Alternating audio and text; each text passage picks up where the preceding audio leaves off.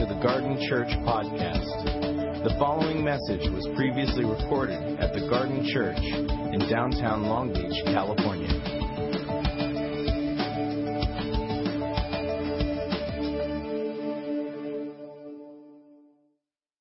So let me give you a background. If you're new to this whole thing, we're in a series called Becoming Fully Alive. And the idea of this sermon came from actually multiple conversations that I had with some of you. And some friends that actually don't go to church, and some friends that are just atheists. And what I noticed in similar conversations that everyone was talking about the same thing, and what they didn't realize is that the thing they were talking about, underneath the thing they were talking about, was this idea. And the idea kind of immersed that our view of God shapes the world we live in. And so I was playing around with that theme, and eventually I looked at the text and realized that Jesus, when asked what's the greatest commandment, he says, love the Lord your God with all your heart, mind, soul, and strength, and love your neighbor as yourself. And so love God, love others, and love yourself. And that is, if you boil down all the laws and commandments, the 613 commandments in the Old Testament, and during Jesus' day there was another 1,500 plus added by the Pharisees, so 2,100 plus laws. If you narrow it down to fulfill it, Jesus says, love God, love others as yourself. And so as I was looking, and to just make a point before I jump into my text today, or the text today, not my text, is if you think about this, so I have some atheist friends that believe that we were products of randomness and chance. And so that shapes the reality that my friend lives in. He lives for himself. He lives for his pleasure. He lives for the most money he can make, the most fun he can have, the nicest stuff he can buy, because it's all going to end here. We're living for now. All we have is now. And so that shapes his reality. That view of God or lack of God shapes that reality. Now, there's a lot of us Christians that have a view of God that is not the Christian God or the God of the Scriptures. Some of us have a view of God that our God is angry with us. And that we are needing to live our lives in a way that appeases Him. So we just offer more and more of our time, our energy, our resources. We enter into this Christianity as a way of legalism and ritual. And we constantly think that we have to do the Bible study, we have to do the devotion, we have to show up on church, we have to set up at church. And it's all coming not from a place of love and devotion and excitement and acceptance. It's coming from a place of brokenness. It's coming from a place of obligation and religiousness. Some of us carry that. Some of us have the God who is a disapproving father. We've talked about this, and our need is to accept or get His approval. And there are all sorts of gods we worship, and we mask them as the Christian God. He's the cosmic traffic cop. I was at a party, my friend's 30th birthday, and I was talking to a friend who's been a Christian his whole life, went to a Christian university, and he says the God he worships is only concerned about him doing the right thing so that one day he can go to heaven, which is someplace else up there. And this stuff, the only thing that matters about this place is that we live a certain way so that one day we're zapped out of here and we have to do everything right in order to get there. And this is a common theology that we carry. And what we've been challenging as a teaching team is saying, well, that's not the God of Scripture. And so we taught through what type of God do we have? He's love. He's for us. He's with us.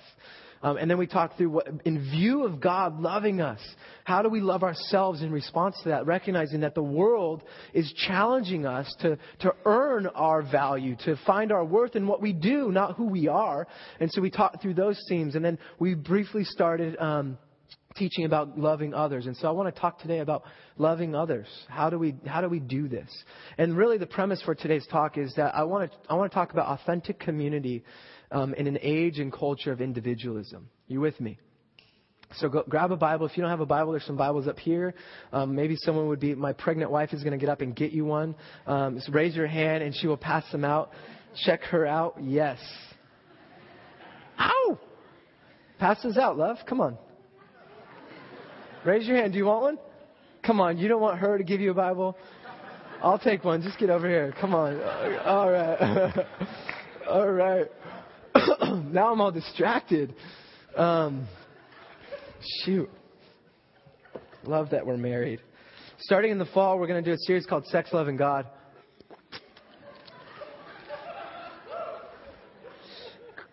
Seriously, I mean, we can talk about that here, right? I have a story that I'm not going to share until that series. It just came into my mind. Philippians chapter 2. Paul is an apostle. If you don't know who Paul is, Paul's an apostle, which means sent one. And he, at one point in his life, was persecuting the church. He was murdering Christians or capturing them and putting them in arrest, beating them up. Eventually, he's on a road to Damascus where he sees a vision of Jesus, and he becomes a Christian, and he becomes devoted to following Christ. And he's on a mission to plant churches all over the Roman Empire. This gets him into trouble. Eventually, he's arrested and he's sent to Rome.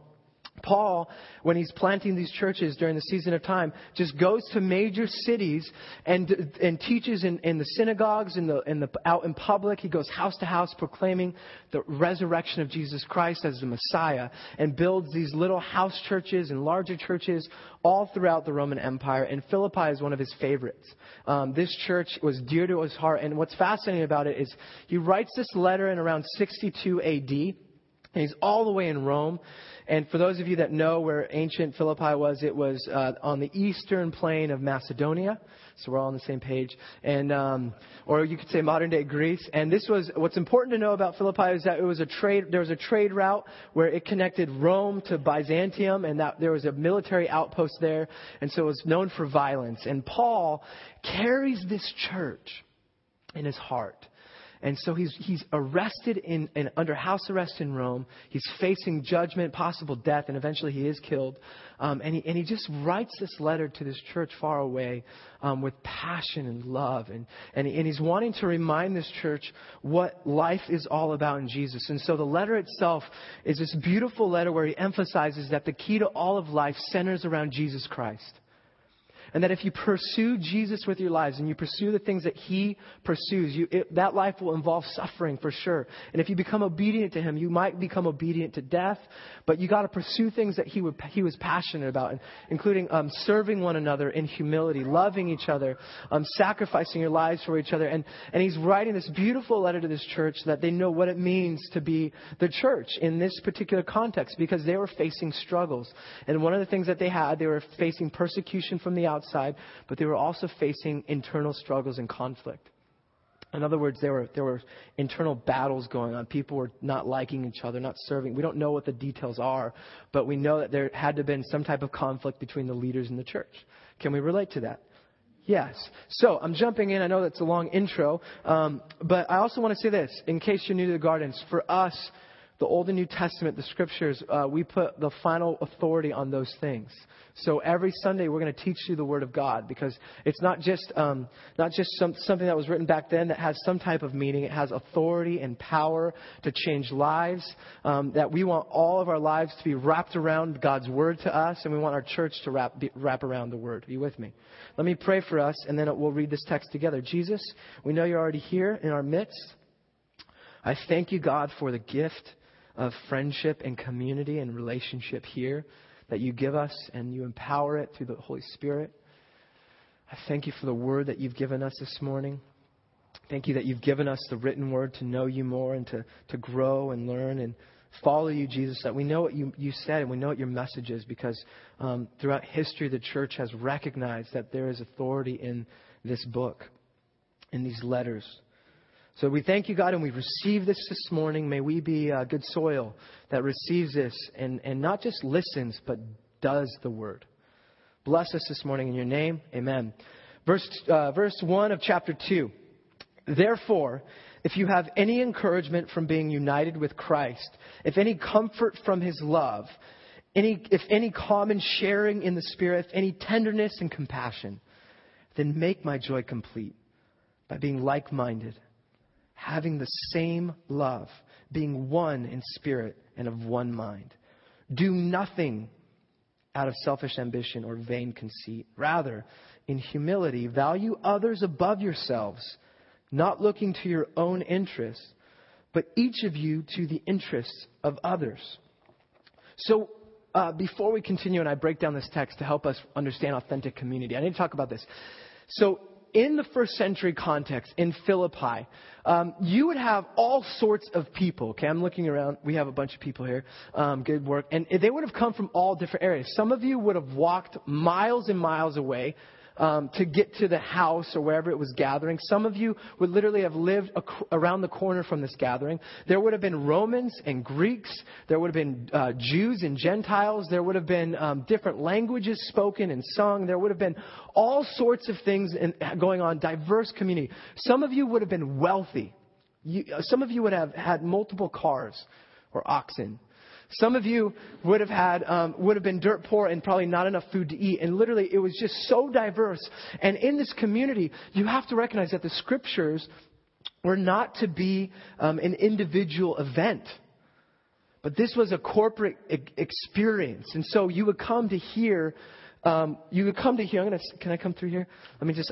So imagine like you're coming to this thing, and you're coming to this community event. And what's your name? Jeremy, are you new here? Is this your first time? So will you stand up? Jeremy, hey, everybody, welcome Jeremy. So, and who's this? Janelle. Are you guys related, married? Dating. Okay, dating. Are you thinking about getting married? No pressure. Sorry, no pressure. Okay, so this is the thing. What was Jeremy? Jeremy's your name. Okay, so you would have had this experience where I wonder who's going to speak today.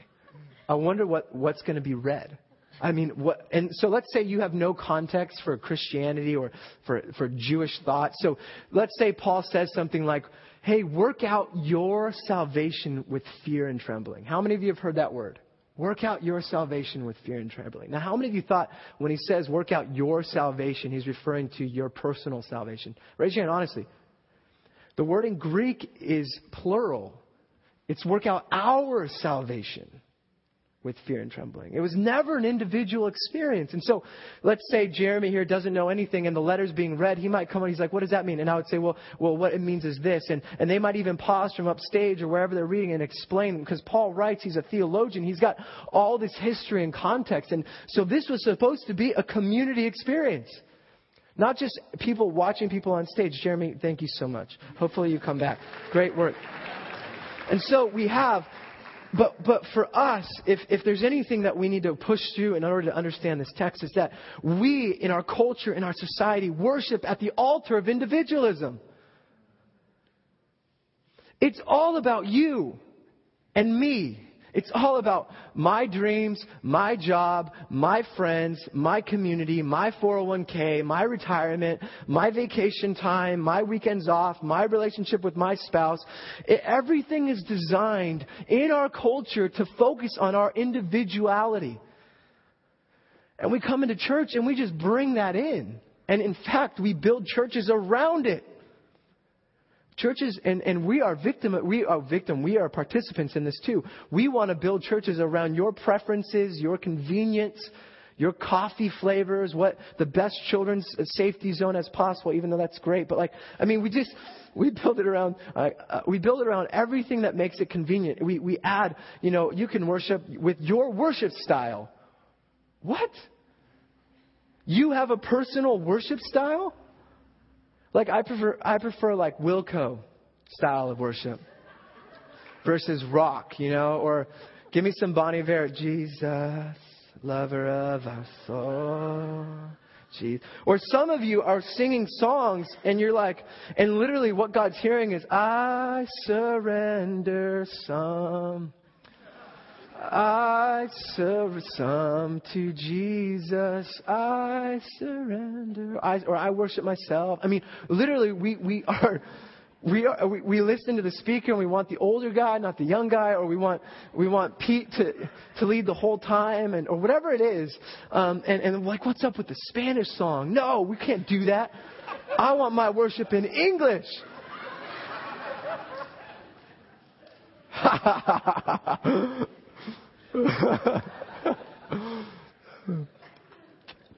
If you're new, you can tell I haven't been up here for a while. So,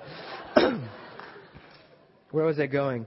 So we worship at an altar of consumerism, individualism, and when you read the scriptures, we have to read it in a lens of community. We don't have context for that.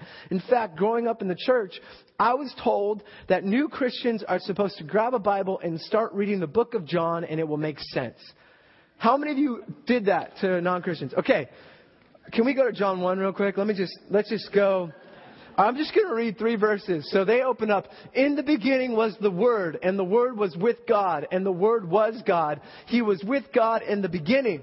Through Him all things were made. Without Him nothing was made that has been made. Okay. All right. Okay, time out. So some guy who has no community around him say, hey, this will all make sense. So apparently there's a dude named Word. And Word was with God, and He is God, and he's really old because He's been there from the beginning. And Word made everything with God. That doesn't make a lot of sense. Unless you rely on the community of God to disciple. Unless you rely on a community of people with Him to explain and teach and instruct and mature and grow and walk with and come alongside those people. The Christian experience is not to be lived alone. There's no such thing as you, yourself, and Jesus. You with me? Let's jump in. So, summary of chapter 2. I just want to break through this text. I might do the second half of chapter 2 next week. We'll see how it goes. Chapter 2. So Paul writes this beautiful letter, and it's a great letter to read through. He talks about, he prays for them. He follows this traditional path of thanksgiving and prayer. In chapter 1, he talks about the gospel moving forward and being proclaimed without fear, despite the fact that he's been arrested and he's in chains and he's suffering, and he knows that the Philippian church is suffering, and he invites them to recognize that God's doing something. And he says in verse 27 of chapter 1, whatever happens to him or you, conduct yourselves in a manner worthy of the gospel of Christ. So he just sets up this beautiful framework where he's saying, guys, live your life in a way that reveals the resurrected Jesus Christ. Live your lives in a way that's worthy of this beautiful gospel story that God rescued you from your sins, defeated the enemy, and is in the process of restoring all things back to its original intention. Like that He did it on your behalf in human history. In view of that great reality, live a certain way. And he writes to a church. Now, I want us to pretend we're all part of this church. Some of you are checking us out. Some of you are here for the first time. Some of you are part of other bodies. I'm just going to pretend we are the body at the garden, okay? And this letter's to us. And Paul says, look, in view of all that's going on, in view of the gospel message, in view of the sufferings, he says, therefore, if you have any encouragement from being united with Christ. If you have any encouragement, the word encouragement in Greek is paraklesis. And the word para is to set alongside or to set aside, and klesis is where we get the word kleo is where we get the word klesis. And that means to aid or help. And the picture of encouragement from Christ is, imagine you're walking on the road up this hill exhausted. And you don't know if you're going to make it. And you're just heavy on life, and you've got to make it to the next destination. And the word encouragement in Greek is you're walking and someone comes alongside of you and whispers, you're going to make it. We're going to get through this. We're going to get up this hill. We can do it. If you have any encouragement from Christ, any comfort from His love, the word comfort, let me get this right, is parametheon. And the word myth is where we get the word story. And it means to encourage. It means to speak kindly to someone, to remind someone. It's to tell a story that soothes someone. If you've been told the story that soothes your soul in His love, have you ever been reminded of God's love? I mean, I can tell story after story of people coming up here, and literally I'm like praying, come Jesus, come. And hey, God loves you as you are, not as you should be. And for whatever reason, the Spirit of God touches their heart with that word. And it's like, oh, He dies in love, more Jesus. And it's like waterworks. Have you experienced that? How many of you have experienced like that comfort from God's love? We were at Vanguard University doing our Empower Conference, where we teach on the Holy Spirit and why we're so passionate about partnering with God and becoming dependent on His Holy Spirit. And kid after kid after kid, 20-something, 18-year-olds, it was like the word over and over again is that they're loved by God. It's like for some reason in the church we've missed that. If you've ever experienced that comfort, so encouragement, comfort, any common sharing in the Spirit. And the word common is koinonia. It's where we get the word fellowship. Have you ever had this sense of commonality, this sense of camaraderie with people in the community? Have you ever been on a mission trip and experienced that thing that only happens when you're overseas and you're doing, or on a football team and you guys have, defeated the number one team, and you go back to your high school reunion and you have that experience. Now multiply that times infinity, add the Holy Spirit. That's fellowship. Have you ever experienced any of that? Just a hint of it. Any tenderness, it says, the next word. And the word tenderness is where we get the word intestine or bowels. And Paul is saying, have you ever felt something at the seat of your being? Have you ever cared for somebody at the seat of your being? It's not just you care, but like you really care for someone. Have you ever, or if you had compassion, and it's where we get the word pity or compassion. Have you experienced any of these things in your life at this church? That's what he's saying. Have you ever experienced those things at all? It's an assumption, and it's really a rhetorical question. He knows they've experienced these things. So in view of experiencing these things, make my joy complete. And this is where he challenges the church. He says, be like-minded. By being like-minded, it's not to think the same things or to have the same intellectual understanding, but it's to know with your being. It's to your will and your affection. It's to be on the same page as one community. And I want to say this, just a side note. Paul is not afraid of difference in opinions on subjects that involve the Bible. He's certain, and he will die for certain convictions, as will most of us. But there are things that he doesn't really care if you agree with him about. There are things that don't matter as much as certain things to him. And he's okay with you being different, because the goal is unity, not uniformity. And so in chapter 3, just a side note, he says, hey, all of us then who are mature should take such a view of these things. And if on a point you think differently, then that to God will make clear to you. And in Romans, he'll go down about not judging each other. Some of you view food this way. Some of you view days of the week this way. Don't judge each other. And it's this idea that there are certain things that we have to be certain about.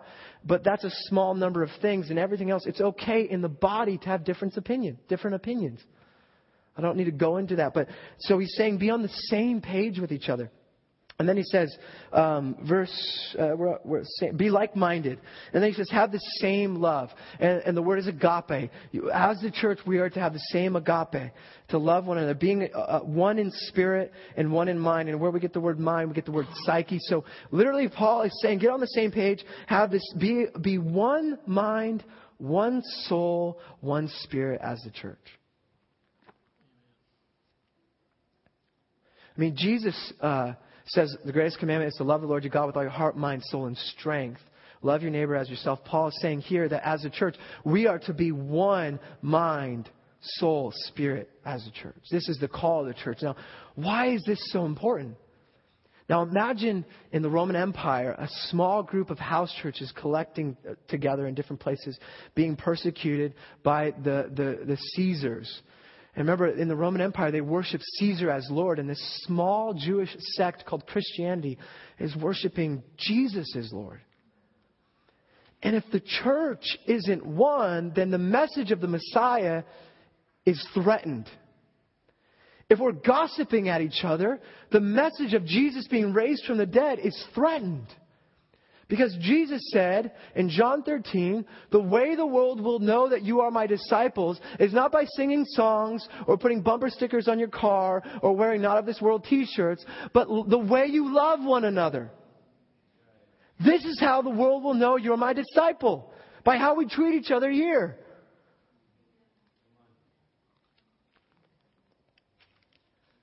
I mean, and what's powerful about this text is if you go to Acts. I just want to show you what happens in Acts. We're going to do a series in Acts this coming May, because it's a beautiful picture. It's a theological narrative of what happened after Jesus ascends.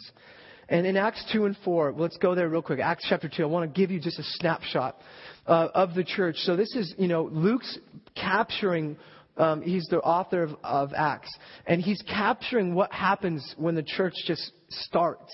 You see, there wasn't a blueprint or a manual or 5 steps to plant churches or have authentic community or take down an empire or whatever it is. It was literally like, hey, Jesus said go, and now we have this thing called the Holy Spirit, and we're seeing people healed, and we're speaking different languages. It's just craziness.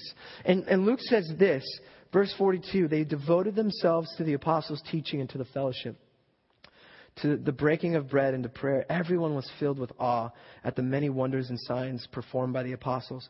All the believers were together and had everything in koinonia, common.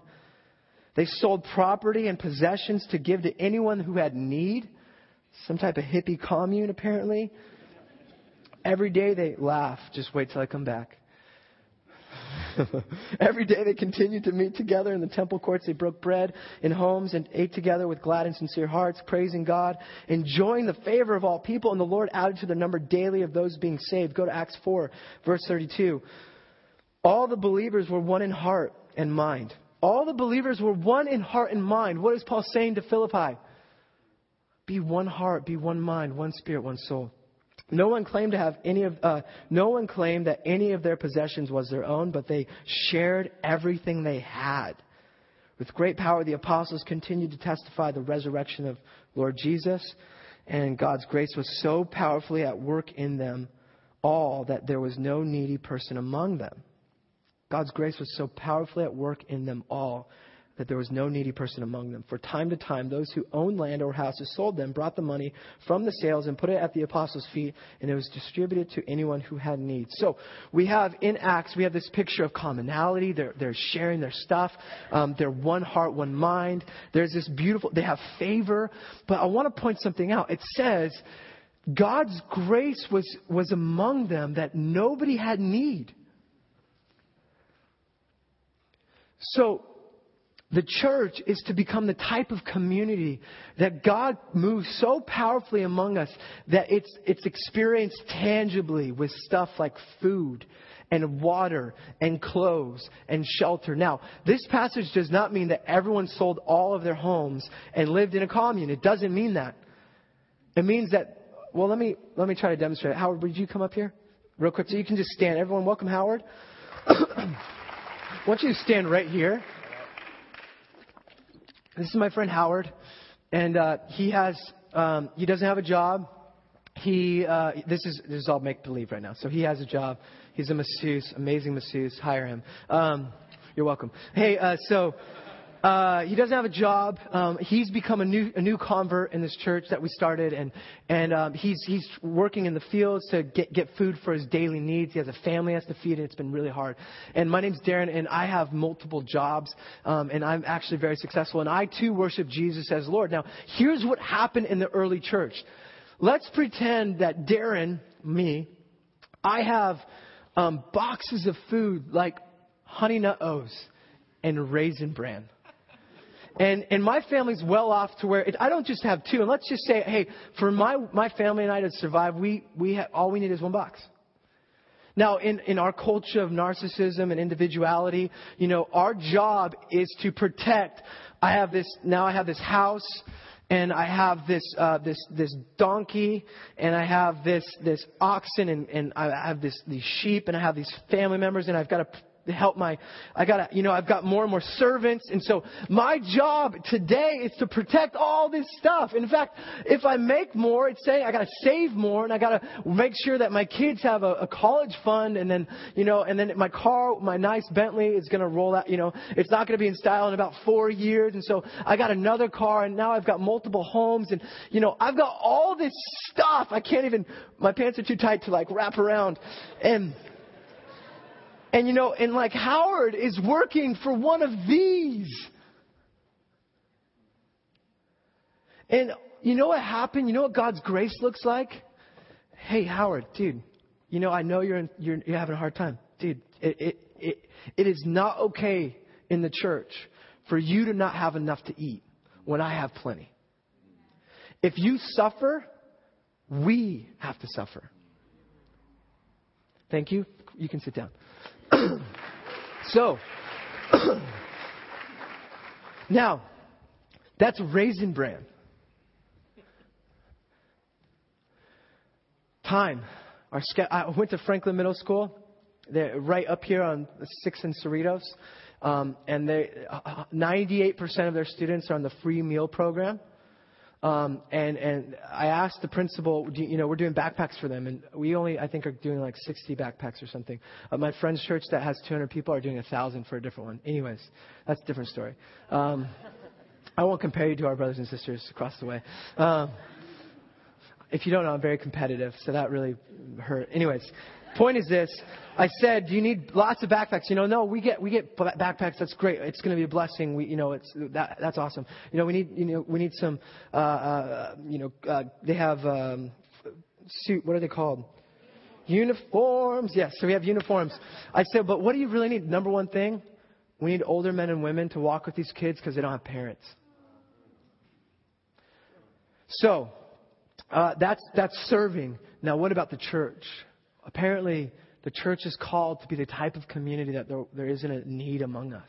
In Thessalonians, Paul will say, hey guys, some of you will have needs and you need to take care of those needs. The church needs to, but the goal is that you can produce with your own hands so that you don't rely on anyone, according to 1 Thessalonians.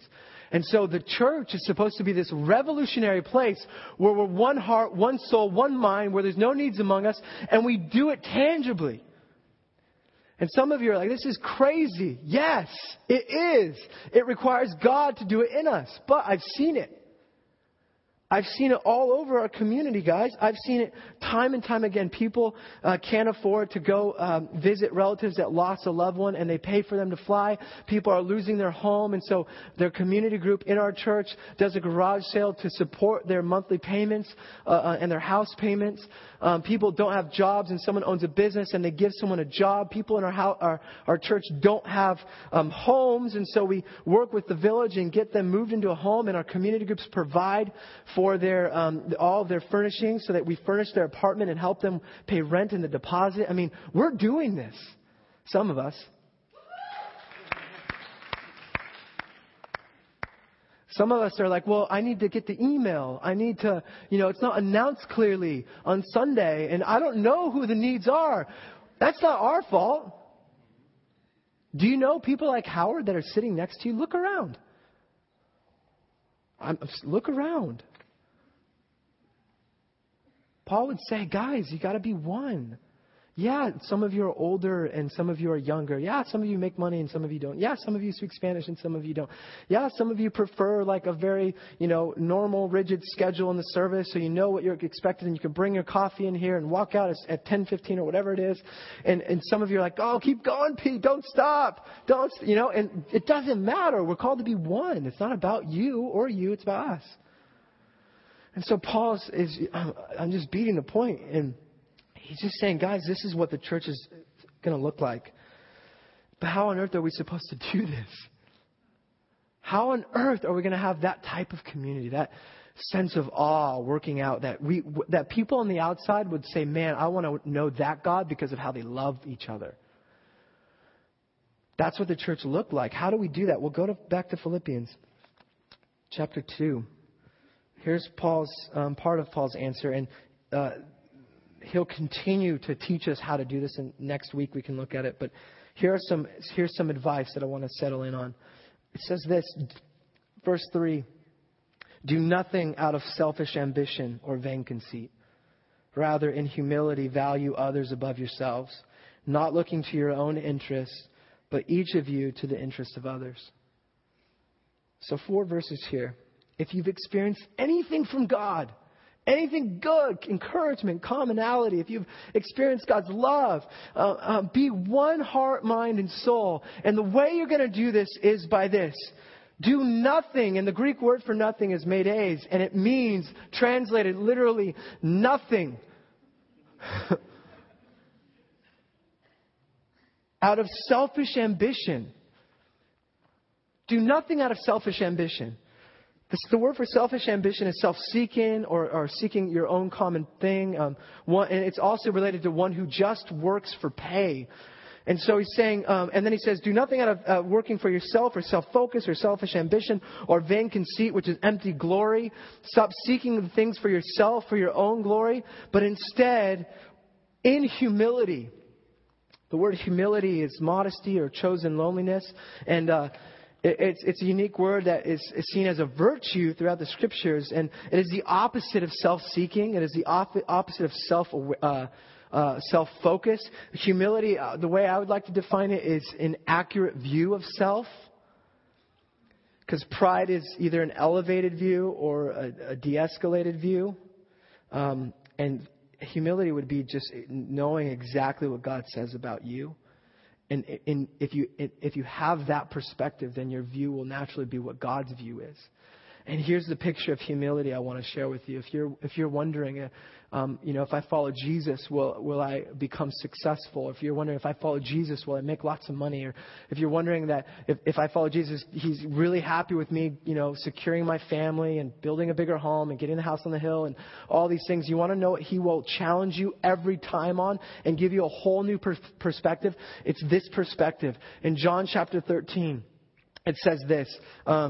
In John chapter 13, did I give you that verse, Alyssa? John 13? Okay, so here's the picture. Jesus' last meal with His disciples. And this is what it says. Jesus knew that the Father had put all things under His power and that He had come from God and was returning to God. Accurate view of self. All things at Jesus' disposal. Legions of angels. He could say something and the mountains would fall into the sea. And so what does He do with that power? He got up from the meal, took off His outer clothing, and wrapped a towel around His waist. After that, He poured water into a basin and began to wash His disciples' feet, drying them with a towel that was wrapped around Him. Jesus takes all of the power of the world and God gave to Him, gets on His knees, and sees the world from this perspective. You want to know what humility is? Humility is looking at people from washing their feet. We're not doormats, we're foot washers. How can we have this community? We do nothing out of selfish ambition or vain conceit. And our posture is washing each other's feet. Our posture, our way of seeing ourselves is in humility. And then it continues, and this is a better way to see what Paul's saying. It says, value others above yourselves. Go after, look after, lead people, value as above yourselves, as set apart above you. And this isn't about you becoming nothing. This is about you choosing to serve, taking all the power you have to use for others. This is what it means to love one another. And then he says, each of you should not look to your own interests, but to the interest of others. It doesn't mean don't look at your interests. Don't be concerned about your family. I'm not saying that. It doesn't mean sell everything you have and become poor. But what it means is that in the kingdom of God, in the community of God, we are to live in such a way that you and us are submitting ourselves and laying down our lives so that the things that are necessary are taken care of, so that their conflict that we might have had. Remember the Philippian church, the reason Paul's saying this is because they're fighting among themselves. He's saying if you've experienced anything good of God, then live this way together. Because this is about protecting the message of Christ. So I'll end with this. Some of you are men, some of you are women. Some of you we all have different ethnicities. Some of you make money, some of you don't have money. Some of you love standing in worship. Some of you love sitting in worship. Some of you like Bill more. Some of you like me, hopefully. Just kidding. We all have our different perspectives. And here's what will kill this community. Number one, your pride and self-focus. If you're coming in saying, what can I get out of this church? You're already off. The church will meet your needs. It's about this church is primarily about Jesus. And so we are all about Jesus. And so if you come in with your self-focus, it's going to cause problems over time. But guess what? You don't have to start there. I'm just telling you what kills community. The second thing is your preferences. Our preferences kill community. And here's what I'm talking about. I'm not saying this. This is just a large gathering. We can't really know each other here. But when you jump into a community group, those preferences that you bring in destroy the community. It just destroys the community. I've seen it time and time again. People come in, I want the Bible study. No, I want a group of friends that hang out and drink beer and talk about their struggles. Or I want intimacy. We can't accept new people because it's not going to be intimate. And we bring in all this stuff. And you guys got to meet this need, and you have to meet this need.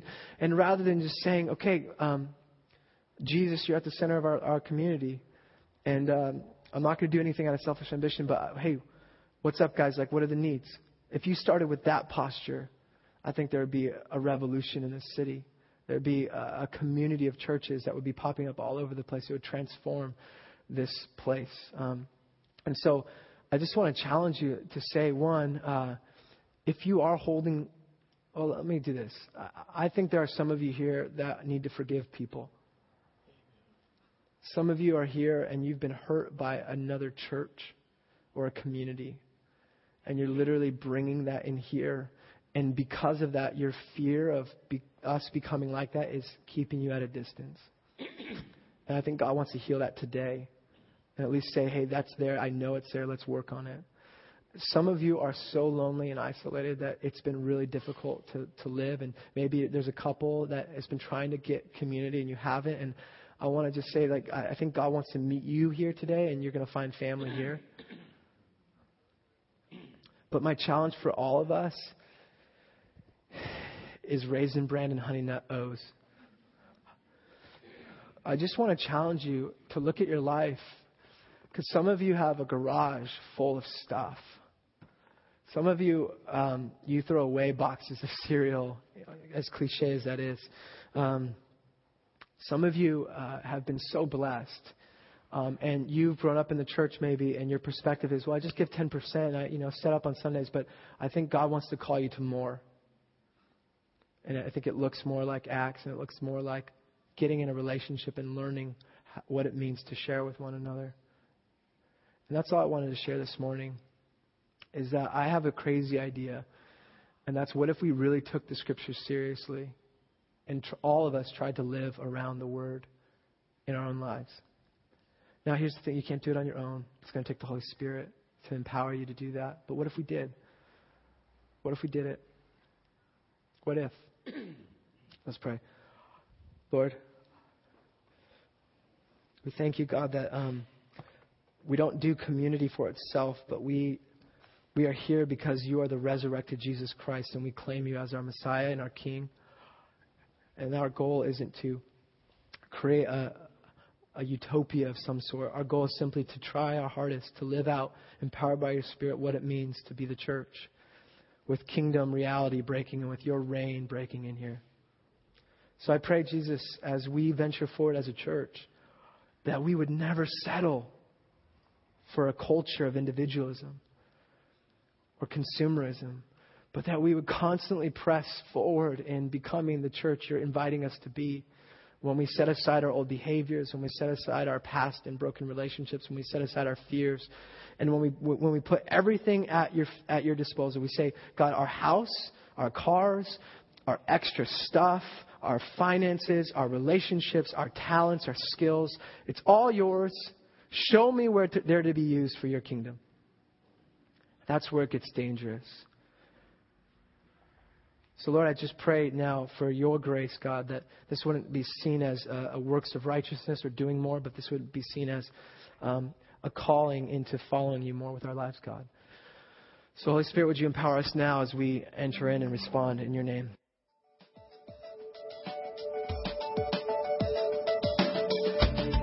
Thank you for listening to the Garden Church podcast. For more information about the Garden Church, visit thegardenlb.org.